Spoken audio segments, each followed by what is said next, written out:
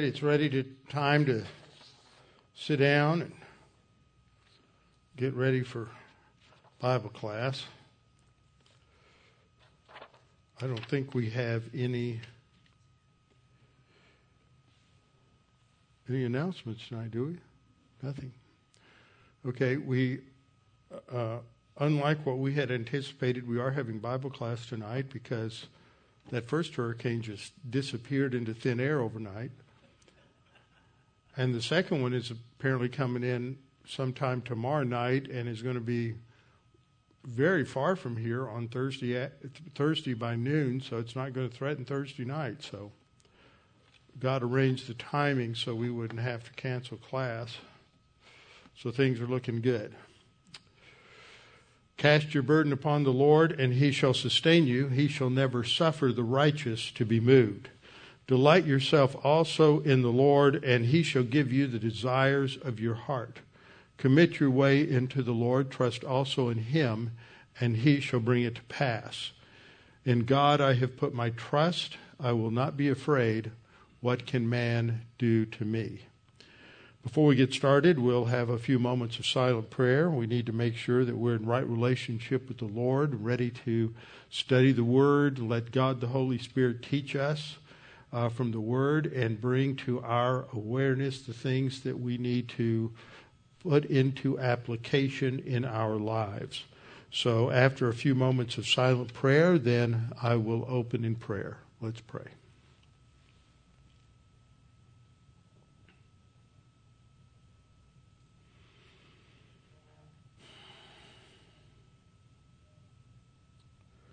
Our Father, we're so thankful we can come together this evening to focus upon you, to focus upon your word, that we're told in Scripture that all Scripture is profitable for us. All Scripture has been breathed out by you, and it is valuable for our spiritual growth, our spiritual life. And we know there are some passages we come to, and we're not sure just exactly how that applies, but it all does. It's important to learn the whole counsel of your word.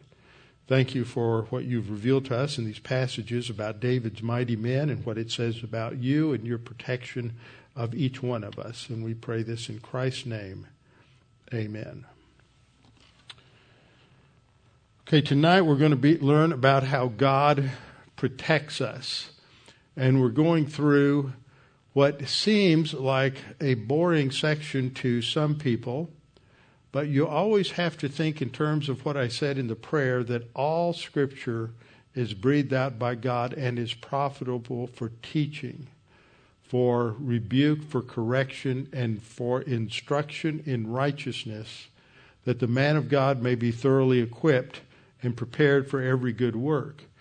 And when we think about Paul writing that, when he said all Scripture, he wasn't talking about the New Testament, because a lot of it, or some of it, had not yet been written, and it was not organized yet into a collected canon, a collected book of the New Testament. He was primarily talking about the Old Testament.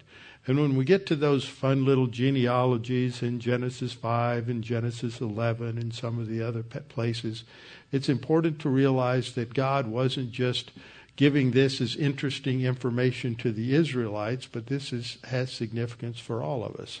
And so the same is true when we get into some of these details that we have in 2 Samuel. So we're going to see that the main thing that God is showing us here is how he protected David. And he protects us the same way. So just by way of review, in 2 Samuel, we have three big sections. The first section, God blesses David. It's a positive section. It's not, all this is not written in chronological order. Part of it is, as David unites the kingdom, he first rules in Hebron for 7 years, and then all the tribes unite behind him, and he moves his palace to Jerusalem, and that's in chapters 2 through 10. Then we see David's great sin with Bathsheba and all the consequences of it. And even though God disciplines David, because he gets back in fellowship and he's walking with the Lord, God is able to transform the cursing into blessing. and that's 2 Samuel 11 to 20. And then we have these, actually this slide's wrong, 7 appendices. Everybody says it's 6, but I think the last part of chapter 20 is part of this collection, so I add a 7th one, so we'll have to correct that slide. And in this last section, with these, see it's corrected here, 7 appendices that evidence the greatness of David's kingdom. So we look at the organization of the kingdom, the famine judgment, God protecting David in the first section we'll look at tonight, 2 Samuel 21:15 to 22. Then David's praise for Yahweh for his faithful deliverance, which is 2 Samuel 22, which we've covered. And then David's last testament reflecting upon God's graciousness in giving him the Davidic covenant. That's in 2 Samuel 23, 1 through 7. We covered that last time. And then tonight we'll look at the other half of the protection episodes, where David is protected by his 37 mighty men in 2 Samuel 23, 8 to 39. And then next time we'll come back and look at the David's confession. Now you may be asking, well, if we're going to finish 2 Samuel next week after I don't know how many years, but 239 lessons, what will we do next? Well, in light of the realities of the world around us, and everybody has enjoyed the times I have spent in the Psalms, there are some 72 Psalms that were written by David, and we have only covered a small number of those. I'm not going to go through all of the rest of them, but I thought I would pick another 5 or 6 to go through, and then we will make plans for our next book. And I think since we've been on the Old Testament on Tuesday night, that we're going to, the first time I've repeated a book study in many years, but we're going to go to a timely book. We're going to go back and I am going to reteach Judges, because Judges is written for a time just like this. The theme of Judges is that they rejected the authority of God. There was no king in Israel, and everyone did what was right in their own eyes. And so the book of Judges is not a positive book. It shows the horrible underbelly of Israelite failures, and their failures to trust in God. And each generation became worse than the one before, and each leader became more pagan than the leader before, until you come to the end. The first judge is good, nothing bad is said about him, and the last judge is Samuel, nothing good is said about him. Other than at the end, after he's been blinded, he does call upon God to give him strength to tear down the temple of Dagon. And so there's a lot of lessons here for us to learn, especially when we're living in such a post-Christian civilization and society. Now, when we look at the structure of this last section, as I pointed out, we have a chiasm. A chiasm is when you have an organization of material that is designed along the pattern of A, and then at the end, the first section's an A section, the last section's your A prime. It reflects and is similar to the first section. Then you have a second section, called the B section, and then it's reflected in a B prime section, and then you have your C section. You can have D, E, F, G. I've seen these things go out 17 letters, 18 letters, where some people have really drilled down.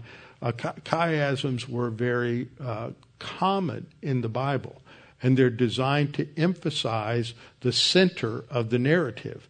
And so that's what we see here. In the center of this narrative is what comes between the two poems in 22 and then the beginning of 23, and that focuses on what God has done for David. He is the tower of salvation to his king and shows mercy to his anointed, to David and his descendants forever.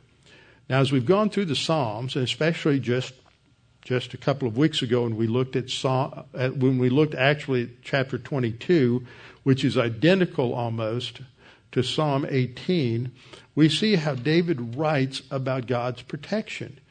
And he calls God a rock, calls him a fortress, calls him a deliverer, a huge rock. That's usually translated strength in that verse, but it's the word for an enormous rock, escarpment, something like that. A shield, a horn of salvation. He is a rock. That's the first word that's used in verse 2. All these terms indicate that God is our protection. We hide in God, our rock. And all these terms that we have going through the Psalms, fortress and defender, and we look at that verse I just mentioned in 2 Samuel 22:51, and we see this word salvation. God is a tower of salvation. And for many Christians, every time they see the word salvation, the first thing they think of is getting saved from the lake of fire. But in the Psalms, it is argued by people who have done the nitty-gritty studies that Yeshua, which is the word translated salvation, and is the root verb for the name Yeshua, for Jesus, because he would be the Savior of their people, that it never means salvation from eternal punishment. It always means deliverance from some sort of problem, whether it is an external problem, people who are attacking you, or they have sins of the tongues and they're maligning you and running you down, or there's some sort of conspiracy. Often we see this with David talking about his enemies, and God delivers him. But it's also used of internal problems such as sickness or disease. And the same thing is true for the Greek word sozo that's translated salvation in the New Testament. In a number of places, it should be translated have something to do with being healed from some disease.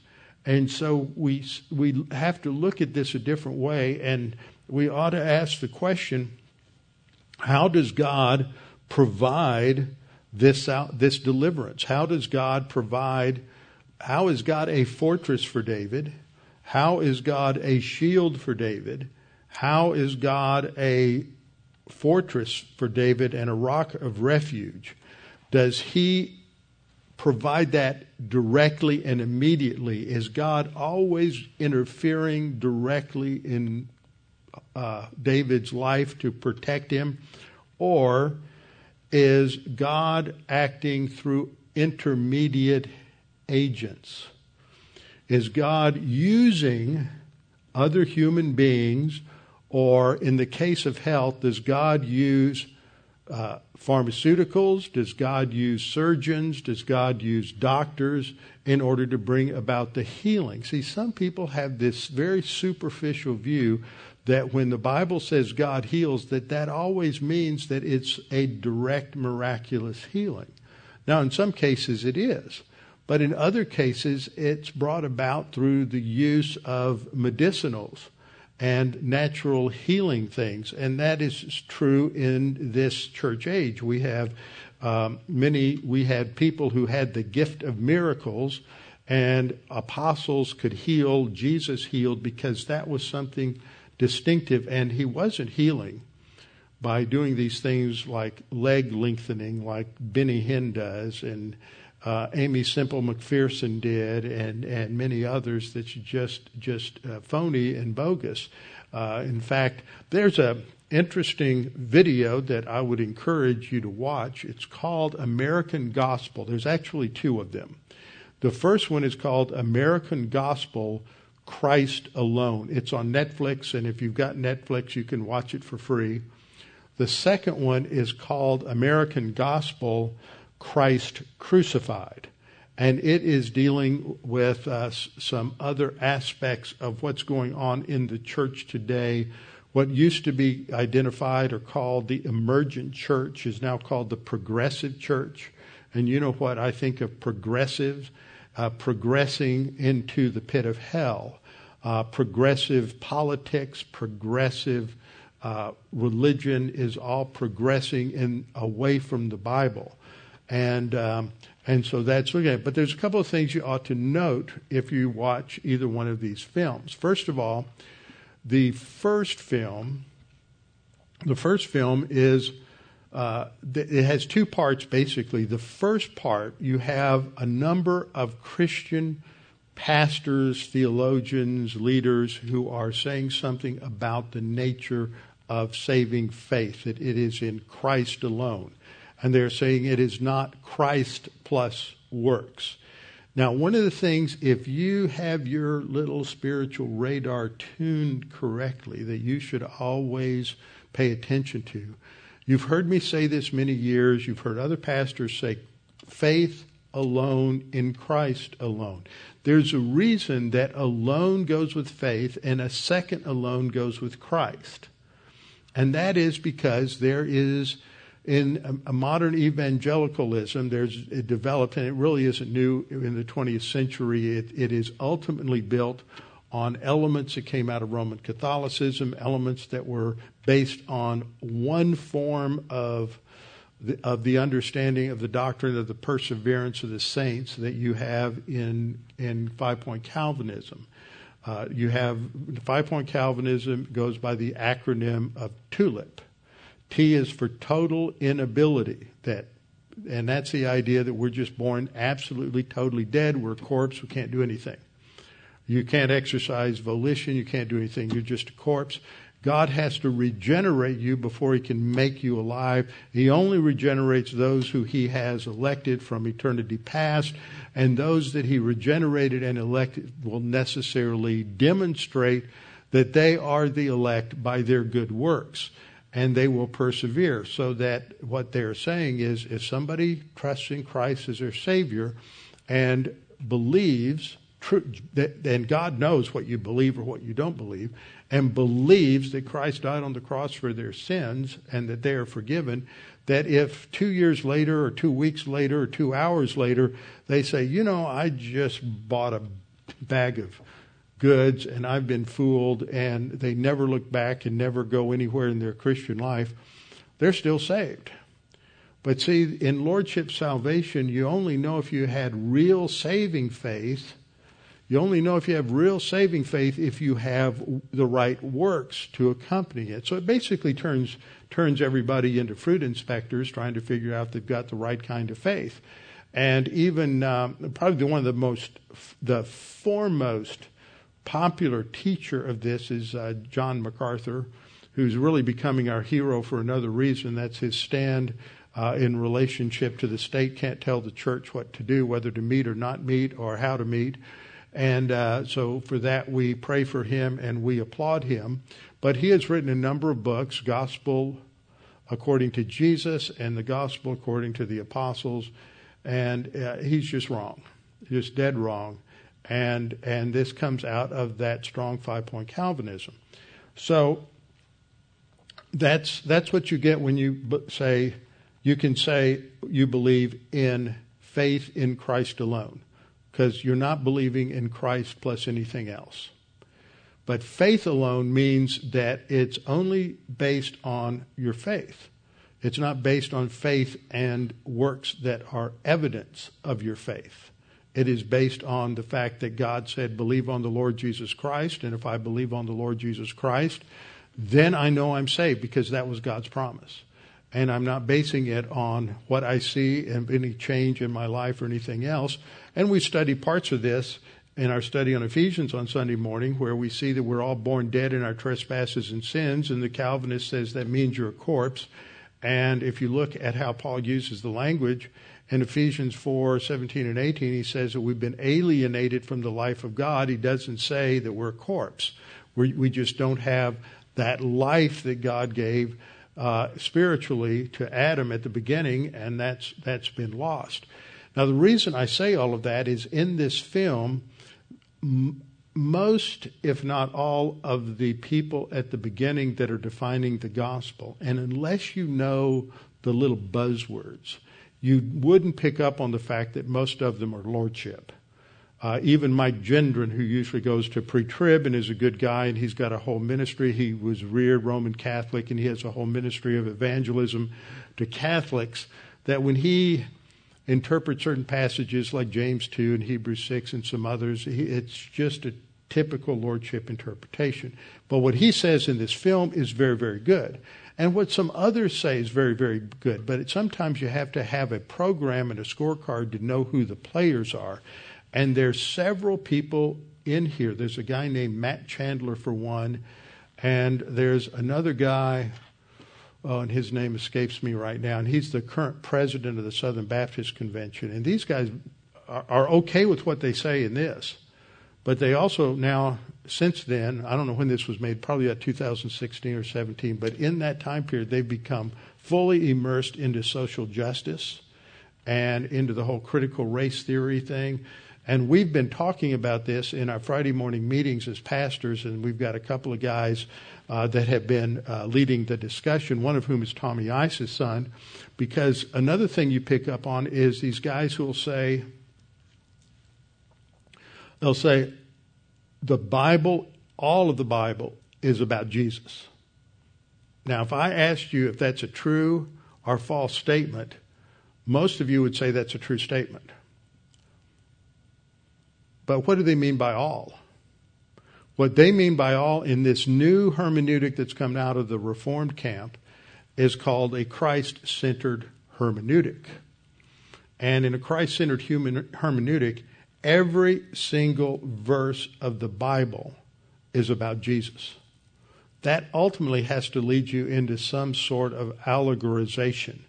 And David Ice went through the Master's Seminary, where MacArthur's president, and they had very good studies in hermeneutics and very good professors of hermeneutics, and they had to learn a lot about this Christ-centered hermeneutic and critique it.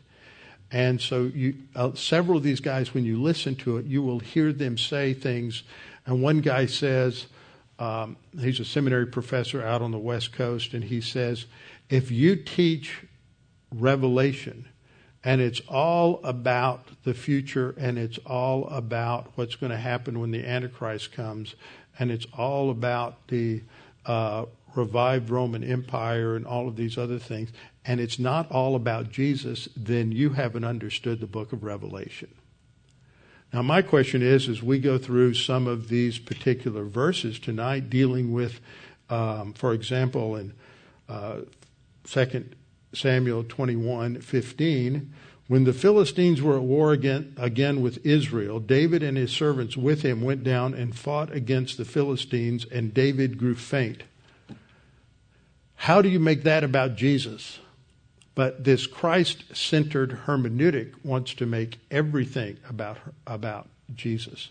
Now, the film is very good, and there's nothing that you're going to hear there where you're going to necessarily go, wow, that was terrible. Everything is pretty good. But if you know the buzzwords, if you know some of those things, and know a little bit about history, and see the other guy that we met at when I went to Yad Vashem 4 years ago, named Greg Allen, a pastor up in Pennsylvania. He's come out of a Southern Baptist background, and he knows all these guys. And the Southern Baptist Convention, whether you know it or not, is imploding. And it's imploding because last year they passed a Resolution 9 that basically makes critical race theory, and if you don't know what that is, well, you can look it up, critical race theory and cultural Marxism, all this other stuff, part of the Southern Baptist plank. Now, most people don't even know that. Most Baptists don't even know that. They weren't paying close enough attention. This got snuck in, and it's causing a huge thing. And so he has been helping us all understand what's going on and how all these things going on, social justice, critical race theory, intersectionality, how all these different things are kind of merging together. And if you study church history, you know that in every generation, whatever is going on out in the world is being reflected inside the church.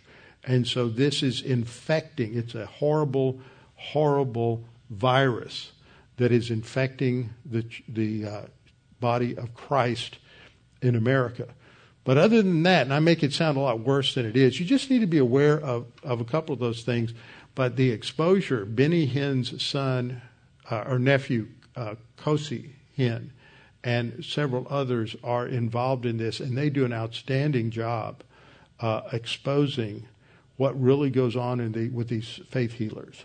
And that's about as much as I wanted to say on that. But that's important because we need to understand what's going on. And these faith healers just teach this concept that every time you see these words, that God's going to heal you. And that's just not true. But God is going to protect us. And that's what this is ultimately all about. And we know that God is not always going to heal us. And he doesn't always do it directly. God has given us a brain, and he's given us wisdom. He's given us knowledge. He's given us scientific knowledge.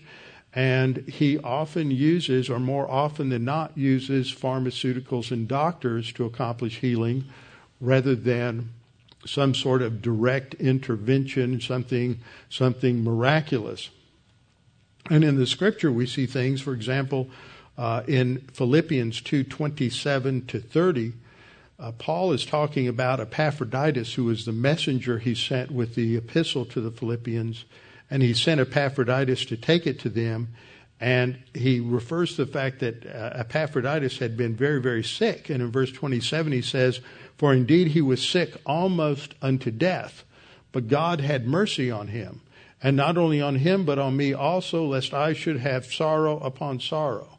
So wait a minute. You mean Paul just didn't pull out his handkerchief, if you remember that story, and drop it on Epaphroditus and heal him? No, he couldn't do it. These guys did not go around just healing everybody. There were specific times when they did it to demonstrate their credentials for the gospel.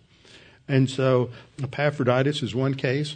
Timothy was another case where 1 Timothy 5:23, Paul told Timothy, "No longer drink only water, but use it as a little wine for your stomach's sake and your frequent infirmities." Now that's a prescription for Timothy. It's not a prescription for everybody. Okay? That was his situation. So he doesn't heal him. Paul didn't heal Timothy from all of his infirmities. And years ago I taught through the doctrine of healing. I think it's up on the website. And at the end I list all these faith healers and including quite a few names that you're going to know from, let me see, Dodie, what's her name? Who's the guy over here?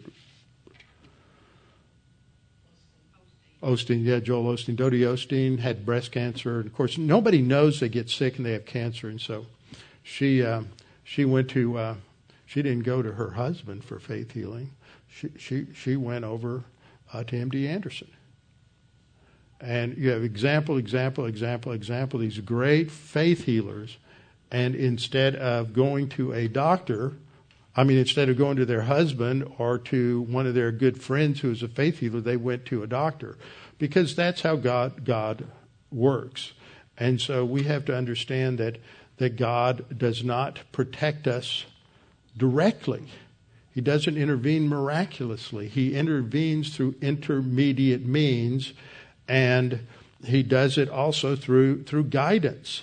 And that's not a contradiction to faith. He gives us guidance through the knowledge that the culture accumulates around us. And that's true especially in times like this, in this pandemic, or times of a hurricane. We do everything we can to protect ourselves. And at some point, we just have to trust God. We can't do everything. We don't know where the viruses are. We just make sure that we take advantage of whatever protocols are recommended, and then we have to leave it in God's hands. But we don't act foolishly and just say, well, I'm going to trust God like this pastor over in Louisiana did and just had everybody come into his church all the time, and then a lot of people got infected. So we have to be careful how we handle these things. And so that's really the doctrine that we have here in these two sections, is how God used David's mighty men to protect him. And so the first set of examples are in chapter 21, verses 15 down to 22. So 15 to 22 is going to be 8 verses that look at 4 different heroes. These are military heroes that were used by God to protect David's life. And so we have the adventures of Abishai in 21:15 to 17. We have Sibbecai the Hushathite in 21:18, and Elchanan in 21:19, and then Jonathan in 21:20 to 22. And then we're going to go to the second part, which is found in 2 Samuel 23, and this begins in 23:8 and goes through 23:39. Now that last section, that's the list of the 30. It's just a reading list, but it's so everybody's name gets in there. That's important, and we recognize some of the heroes or names that are familiar to us. And so we won't go through that line by line, precept upon precept, phrase by phrase, and clause by clause. All right, we have the adventures of Abishai. Now we know who Abishai is. Abishai is Joab's brother, and they are the sons of Zeruiah. Zeruiah is David's sister, and so they are David's nephews. So that tells us that if these men are young, vibrant generals, then there's a good chance Abishai is younger than Joab, that at least Abishai is probably in his late 20s, and that would mean David is probably getting past 40. And it's typical of most athletes that once you get past your mid-30s, you just don't function as well as you did when you were 19 or 18 years of age, as David was when he fought Goliath and was fighting the Philistines in those battles back in 1 Samuel 17, 18, 19, where we saw him. And so there's an introduction to this section in verse 15. And we're told that when the Philistines were at war again with Israel. Now that word again has several different meanings. And it doesn't necessarily mean they had these major wars, this major war back during the time of Saul, and now there's a major war again. The word that is translated war here could easily simply be battles or skirmishes, which is probably what's going on here, is that they have a border. There's the land of the Philistines around Gath and Gezer and Ashdod, and then there's Israel's land. And with that border, you often have problems with the hostile border with things that flare up, and there's fighting that occurs around the border. And so this isn't talking about full-blown warfare. And we're going to see some other things that as you read through it, you have, like, for example, the first episode is with Ishbi-Benob, and then there's a contrast with Abishai in verse 17, and then verse 18, now it happened afterward, and then verse 19, again there was a war, and then 20, again there was a war. If you translate, again there's a skirmish, there's another skirmish, there's another skirmish. These aren't all happening at the same time. And so they're having these border flare-ups, and so David took his servants, that's his army, and he went down and they started engaging the enemy. And David grew faint. Now that's one of the things we ought to pay attention to, because we have this statement here in verse 15 that David grew faint, and then when you get to verse 17 and look there, Abishai has to come in and rescue David. David is fighting this giant, and David has to come to David's aid and to kill the giant for David, because David is getting worn out. So after that, we're going to see what happens.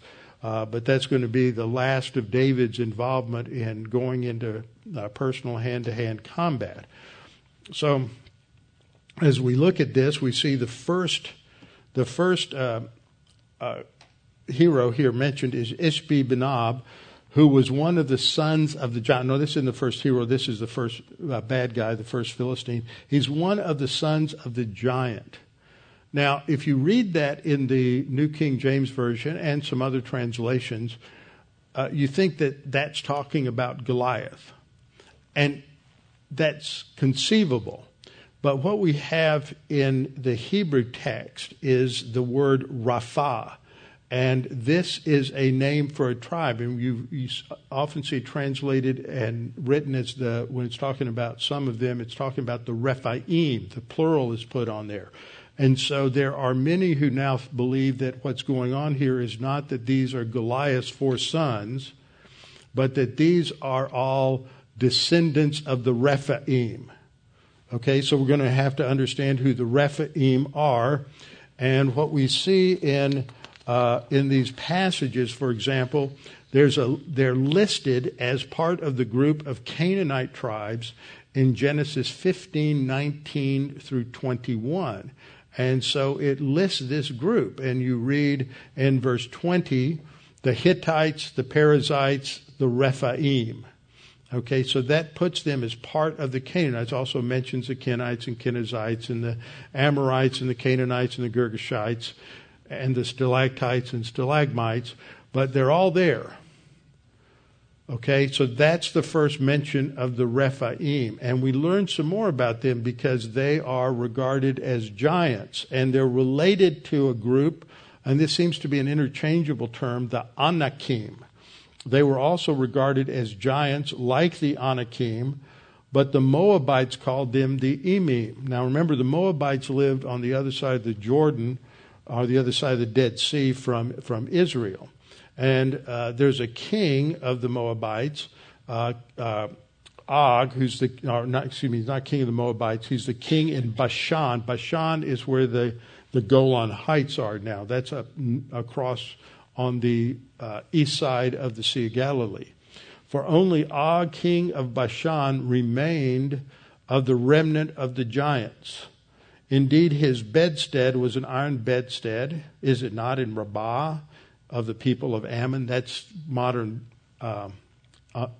Ammon in Jordan.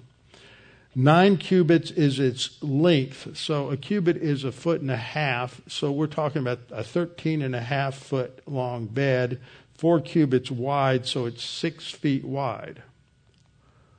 Just to accommodate him, it wasn't he just liked a huge bed. He's huge. He's enormous. He's part of these giants that were some sort of aberration, had an overactive pituitary gland, something of that nature. What happened to them? Well, we're told during the conquest that Joshua fought the Anakim, and it's all in this southern area, all around in the tribe of Judah, Hebron, Devere, the mountains of Judah. All of this area was where the Anakim did, and he almost completely destroyed them or annihilated them, but some of them survived. And at the very end of verse 22 it says, they remained only in Gaza, in Gath, and in Ashdod. Where's Goliath from? Goliath from Gath. And so he is not a true Philistine. He is a descendant of the Anakim, and that were left in Israel. So we have this initial situation here that Ishbi-Benob is a descendant of the Rephaim, and he has he's carrying a spear that weighs 300 shekels, which is about 7.5 pounds, and that's half the weight of Goliath's. And the other thing that we note about him is that he has a bronze spear, whereas Goliath had an iron spear. So Goliath was bigger, had a heavier spear, and it was iron, which is much more effective than bronze. But he's got a new kind of sword. And literally in the Hebrew, it just reads, he was armed with something new. Okay, so it's translated as a new sword, but it doesn't really specify the weapon in the Hebrew. And so he's threatened to take revenge on David because David had killed Goliath, and he's going to be the one who's going to kill David the giant slayer. And this is not going to happen because he gets into a fight with David, and it is Abishai, David's nephew, that comes to his aid, and he strikes the Philistine and kills him. And this has a certain result. And the result is that the men of David come to him and say, yeah, you can't get into battle anymore. You're too important. You're too valuable. We can't have you risking your life in hand-to-hand combat anymore. And so they say, you shall go out no more with us to battle. lest you quench the lamp of Israel. So here we have a metaphor. They are calling David the lamp of Israel. So what does a lamp do? A lamp gives light in darkness. A lamp illuminates the path so you know where to go. So this is a metaphor for David's leadership, for his guidance, and leading the nation to prosperity and also to the fullness of, the Hebrew word is shalom. It means more than peace. It means wholeness and health and prosperity, all of those things that are involved with that. And what would happen if David died, it would extinguish that lamp. And that is also a metaphor used in Scripture for his death. There are some others that suggest some other things, but when you look at Job 18:6 and Proverbs 13:9, there's a use of this metaphor that when a man dies, his lamp is extinguished. So it reminds us of what John says about Jesus in John chapter 1, that he was the light of the world, and in him was life. And so there's that connection between life and light that we find in the Scripture. Now the second guy that's mentioned in this section is Sibbecai. In verse 18, now it happened afterward that there's again a battle. So this is a second skirmish with the Philistines at Gob. Now, nobody's really sure where Gob is. Some people think it is another name for Gezer. Some people think it's a separate place. And there's some who've identified it with a site down in that area. But nobody really knows where it is. And Sibbecai, the Hushathite, killed another one of the Rephaim, Saph, who was one of the sons of the giant, or a descendant of the Rephaim, the giants. The third one is Elhanan. Now this is where things get kind of dicey. Verse 21:19 says, again there was war at Gob with the Philistines, where Elhanan, the son of Jaareh Origim, notice the first two letters in Origim are O-R, the Bethlehemite. So Elhanan, the son of Jaareh Origim, the Bethlehemite, so he's from Bethlehem, killed, and then I didn't italicize him, but the brother of is not in the text. This is a corrupted text, and it makes it look like he killed Goliath the Gittite. A Gittite is someone from Gath, the shaft of whose spear was like a weaver's beam, and that is how Goliath's spear is identified back in 1 Samuel 17.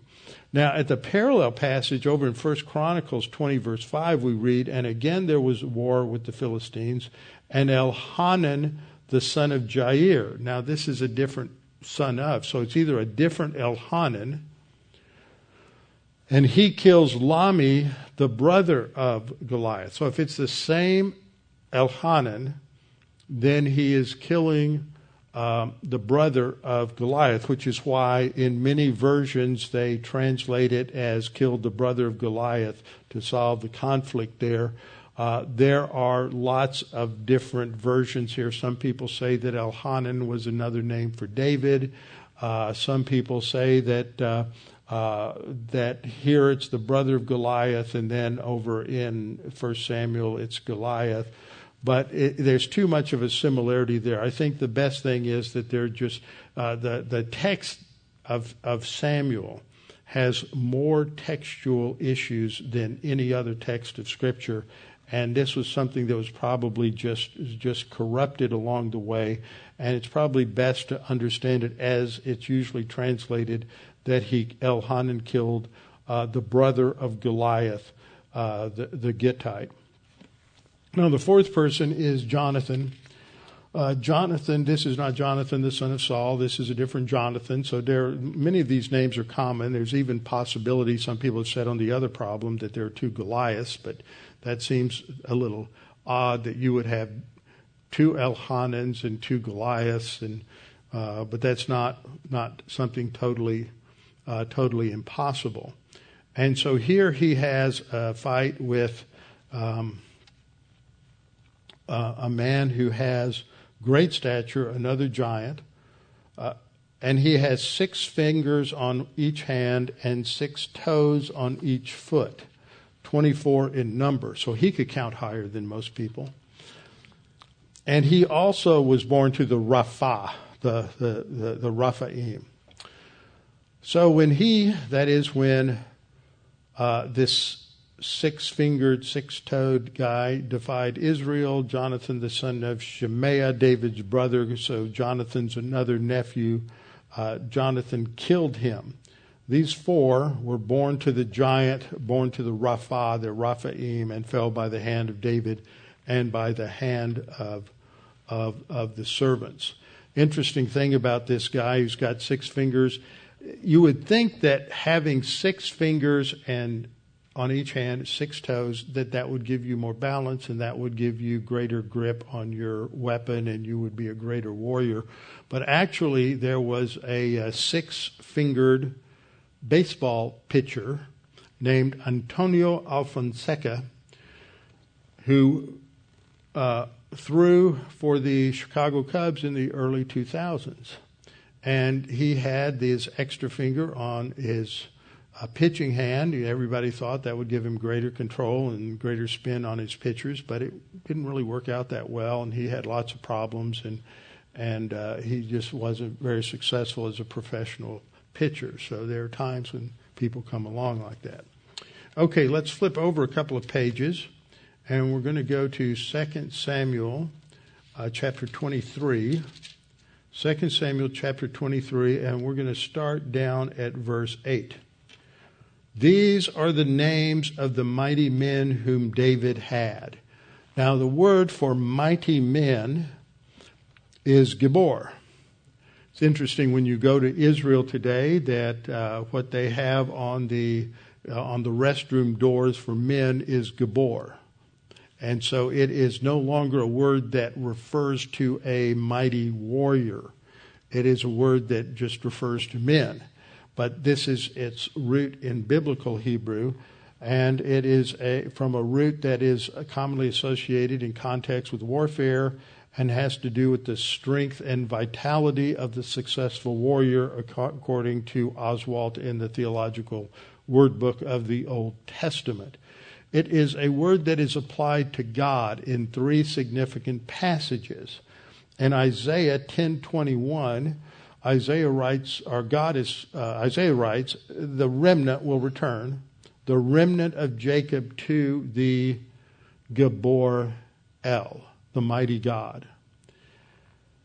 In Psalm 89:13, which we've studied, and is a meditation on the impact of the Davidic covenant, and using that as a basis for prayer to God to intervene. You have a mighty arm, the psalmist writes, talking about God's omnipotence, and there it's the word Gibor. And then in Isaiah 9:6, a well-known passage, for unto us a child is born, unto us a son is given.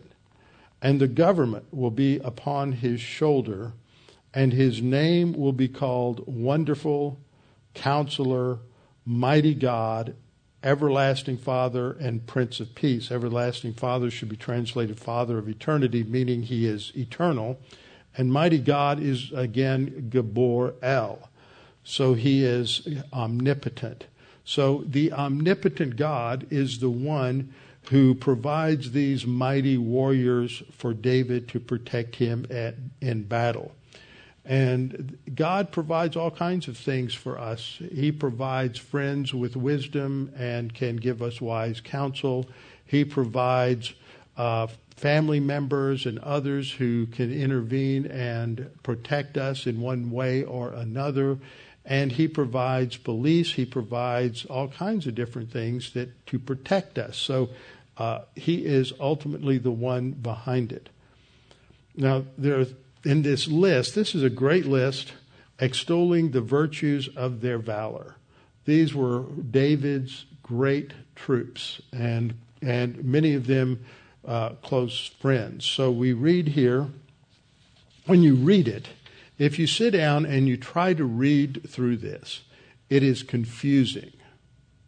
If anybody tries to do it, you know what I mean about the fact that this is confusing. It starts off, these are the names of the mighty men whom David had. And it lists one in verse 8, it lists Eleazar in verse 9, and it lists 11, you have Shammah. And so then in verse 13 it says, then 3 of the 30 chief men. So the 30 chief men are different from these 3. And so it's difficult to count up the number of these men. It's difficult to see how they all relate. And I tried to break this down so it makes a little more sense. And that there are 3 at the very beginning who are mentioned as the greatest of the chieftains of David. And they are the ones who, in essence, would have gotten the Medal of Honor for valor. They are Yosheb, Bashabath, Eleazar, and Shammah in verses 8 through 12. And there's another group called the 30. It isn't clear how the first 3 relate to the 30, but some among the 30 don't measure up to the 3. And then there are 3 men of the 30 who received the second highest medal of valor. These are the ones who went to the well of Bethlehem in the midst of the Philistine army to get water for David. He didn't ask them to. They just heard him talk and say, boy, I'd sure like a drink of water from the hometown well. And so they decided to go get it. But Bethlehem at that time was an encampment. It had been taken over by the Philistine army, and so they had to covertly sneak into Bethlehem, and then they had to lower the sacks to get the water, and then to carry all that water. Water's heavy. Water weighs about 8 pounds a gallon, and then they had to carry all of that back to David. And then we'll see what David does to it. It's just remarkable and shows what a man of integrity he was. And then there's 2 more mentioned, Abishai and Benaiah. And later Abishai became a general. In fact, at one time he's put over all the armies of Israel. He's Joab's brother. And then there's Benaiah, who became the head of David's bodyguard. So the first guy, Yoshev Bashabeth, the Tachmonite, chief among the captives. And so we're introduced to him, chief among the captains. That means he's put over the heads of all of the regiments. And he's also given a nickname, Adino the Eznite, not sure what that means, because he had killed 800 men at one time. Now, the interesting thing about that is the way they've translated that into the English is that this word doesn't necessarily mean in one encounter like it sounds. That same phrase is used in Joshua 10:42, where it describes a prolonged campaign of Joshua's to conquer the promised land. And so it refers there to many different battles, something that is spread out over time, but it's a unified whole.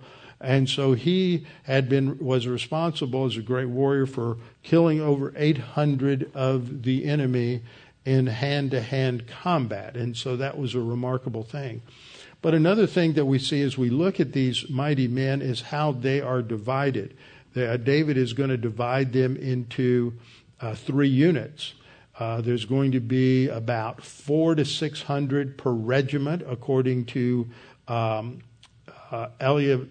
Mazar, who is one of the foremost experts on the temple, for example, and foremost Israeli archaeologist, and work that he did on the wars of Israel and the military of Israel. And this shows that David has a good handle on organization. The army is divided into 3 units. 2 of them would fight, and 1 unit would then stay back and guard the weapons. And that was standard procedure. And there was an incident, I can't remember the name of the town now, incident at the end of 1 Samuel, where David has David has gone off with the Philistines, and so the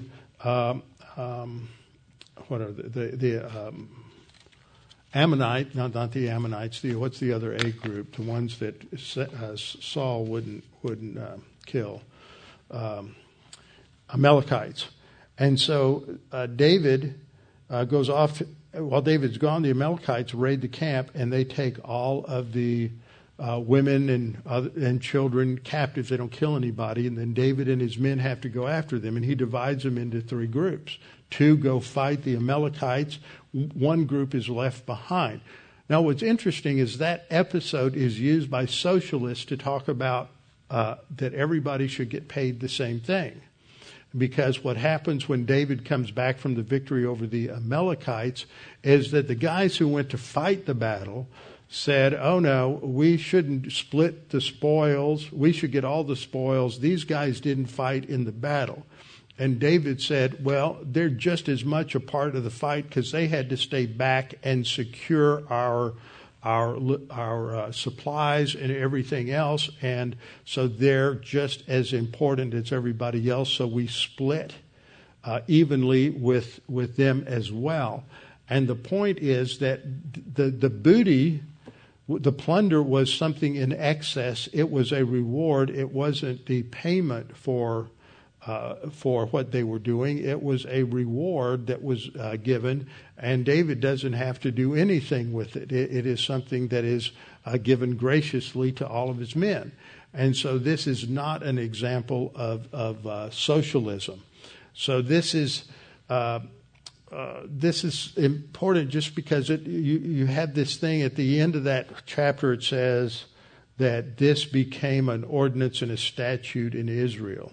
What that's saying is that this became standard operating procedure in the military, that you had 3 units. You had 2 that were active. We saw this in the battle against Rabbah when Joab was in charge and David wasn't in the battle, where you had 2 armies, 2 battalions that were engaged in the battle, and one was held in reserve. To guard the supply train, or just held in reserve to come in if necessary. So that is the background for understanding that particular language. Then next you have Eleazar, the son of Dod, the Ahohite. So these are difficult names, and we're not sure exactly who he was, but they're being very specific in identifying him so that he gets the credit. And he was one of the 3 mighty men with David when they defied the Philistines who were gathered there for battle, and the men of Israel had retreated. So this is speaking of a particular case or situation where 3 of these mighty men had stood with David when Israel had to go into retreat. And so Eleazar arose, attacked the Philistines, and he goes into battle. And I don't know if you've ever done anything. Maybe you've been working in the garden or chopping wood or doing some physical activity, and you're using your hand over and over and over again, and then it just begins to cramp up and stiffen up, and you can hardly move it. Well, that's what's being described here. He fought so hard with his sword that his hand stuck to it. He couldn't relax his grip on the sword. And the Lord brought about a great victory that day, and the people returned after him only to plunder. And then you have Shammah as the 3rd one, the son of Agi the Hararite. And after Shammah, the son of Agi the Hararite, the Philistines had gathered together into a troop where there was a piece of ground full of lentils. So this is in harvest time. And so the people fled from the Philistines. And so Shammah goes out by himself, and he stations himself right in the middle of the pasture that's full of lentils, and he defended it, and he killed the Philistines, all of them. And so one man held off the entire force of the Philistines. Now, what's interesting here, just to give you a map, all of this is taking place in, where's my mouse?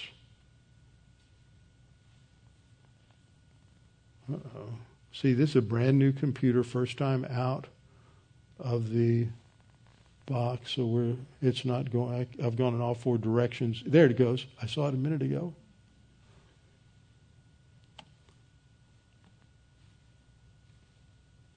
There. Oh well. If you look at the map, Bethlehem's in the lower right, just south of Jerusalem. That's about 5 miles, so that gives you an idea of the distance. and there's a green line going west from Bethlehem, and that takes you through the valley of Elah, and that's where David fought Goliath.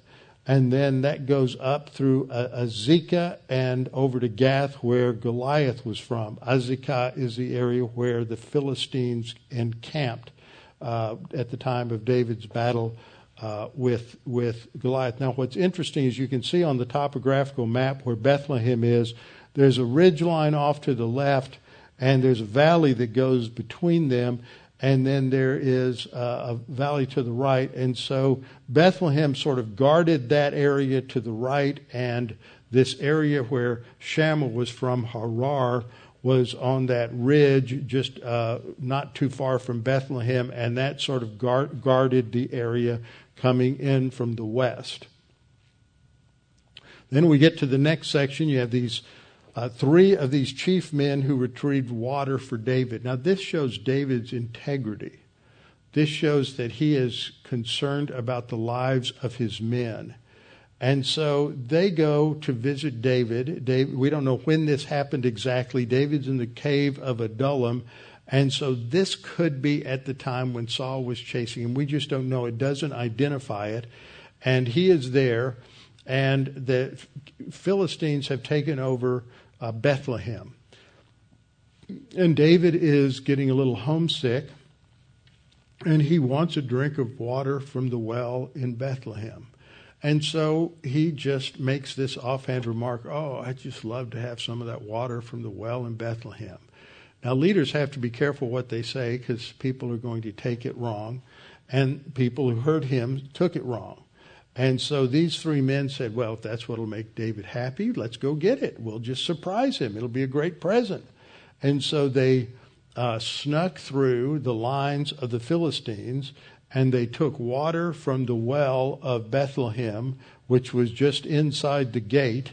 And so they had to carry with them all of the sacks and everything that they would fill with water. And they took it back to David, and David doesn't drink it. Why doesn't David drink it? It seems funny to us. David takes the water and he pours it out as an offering to the Lord.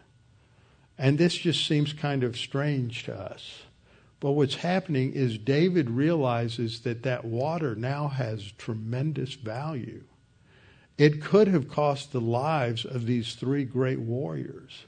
That's the value of that water. And that is so valuable that David, in gratitude that they survived, is going to pour it out as what was called a libation offering to the Lord. And so he just pours it out on the ground. This is not an act of wastefulness. This is an act of great integrity, that he's not going to drink this water. It has been, as it were, sanctified by their willingness to give their lives for it. And so he offers it as an offering to the Lord, and says in verse 17, far be it from me, O Lord, that I should do this. Is this not the blood of the men who went in jeopardy of their lives? Therefore he would not drink it. These were the things done by the three mighty men. So then we come to the fifth one mentioned. That's Abishai again.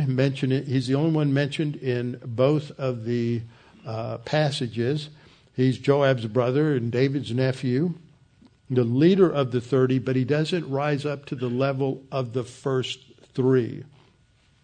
And we're told that he's chief of another three, the three leaders of the 30. He lifted his spear against 300 men and killed them. Now that's a pretty tough warrior to go into battle. And over time, he's killed 300. Remember, the first guy on the list killed 800. This wasn't all at the same time, but it was over a period of time. And so because of his expertise as a warrior fighting with a spear, he became their captain. But he doesn't attain to the level of those first three. The sixth one is Benaiah, the son of Jehoiada from Kabzeel. So when they go through this, it's locating that these are real people. They lived at a particular time in a particular place, and they had particular parents. They're not just sort of something made up. And he had done many deeds, and among them he killed 2 lion-like heroes of Moab. So these 2 warriors of Moab that were people didn't think you could defeat them. He did. And he went down and he also killed a lion in the midst of a pit on a snowy day. So it's cold, you're stiff, your hands are stiff, and he fights this lion. David did that. When David fought Goliath, remember Saul said, "What are your credentials? You've never been in the army. How do we know you can fight?" And David said, "Well, I'm a shepherd, but whenever," and that's the language. It's whenever. The English translation makes it sound like it was one incident. One incident's pretty impressive. But he said, whenever a lion or a bear would come into the flock, I would grab them by the beard. Now that's close hand-to-hand combat with a wild animal, with a lion or a bear, and I would kill them. So David was tough. And this guy is tough. Kills a lion in a pit on a snowy day. He doesn't have anywhere to run to. And he also killed an Egyptian, a spectacular man, a man who was a noted warrior. The Egyptian had a spear, so he went down to him with a staff. That's all he had. And he wrested the spear out of the Egyptian's hand and then killed him with his own spear. These guys were tough. And then the last thing we see is the list of the 30. The list of the 30, and it just a list of their names. But what's interesting is when you go through this, there are some notable names there. There's Ittai the Gittite. Remember, he brings the Kerethites and Pelethites out of Jerusalem to go with David as his mercenary troops to protect him when he's fleeing from Absalom. And then there's Eliam, who is Ahithophel's son, Ahithophel. And then Eliam, Bathsheba's father. And, of course, Uriah the Hittite. So these were noted men. This was the cadre that came together around David when he was out in the wilderness. And I think there's a typology there that just as Jesus Christ was rejected as king, so David is rejected by Saul, and he goes into the wilderness, and then he gathers around himself this ragtag bunch that is rejected by Saul and rejected by most of Israel. And as he gathers this group of mighty men, this is analogous to what Christ is doing today. He is taking the fools, those who are considered fools by the world, and he is organizing the church, which are his mighty people. And they will come back with him when he comes to reign. And so when David came to reign, he had these mighty men, and they became the cadre around which he developed his entire army. And when the Lord Jesus Christ comes back, we will be that cadre like the mighty men, and we will be the ones who rule and reign with Christ in his kingdom. But part of what we have to learn today is what David was learning, is that God was his fortress. God protected him. God watched over him. There were all kinds of chaotic things that happened, but God was always there. And he provided either through intermediate means and sometimes through miraculous means. But God always protects us.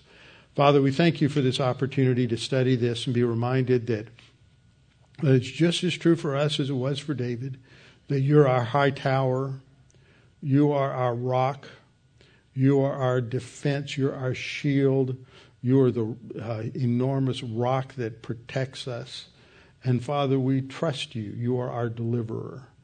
And Father, we know that in these times, whether we're dealing with a virus or a hurricane, or whether we are dealing with those in our country who hate Christians, who hate Christ, and who hate the past, the history of the United States, and wish to totally overthrow it and remake a totalitarian state that is anti-Christian, we pray that you would, and we know that you will protect us and watch over us. And so we pray that we might be strengthened and encouraged continually as we remember this. In Christ's name, amen.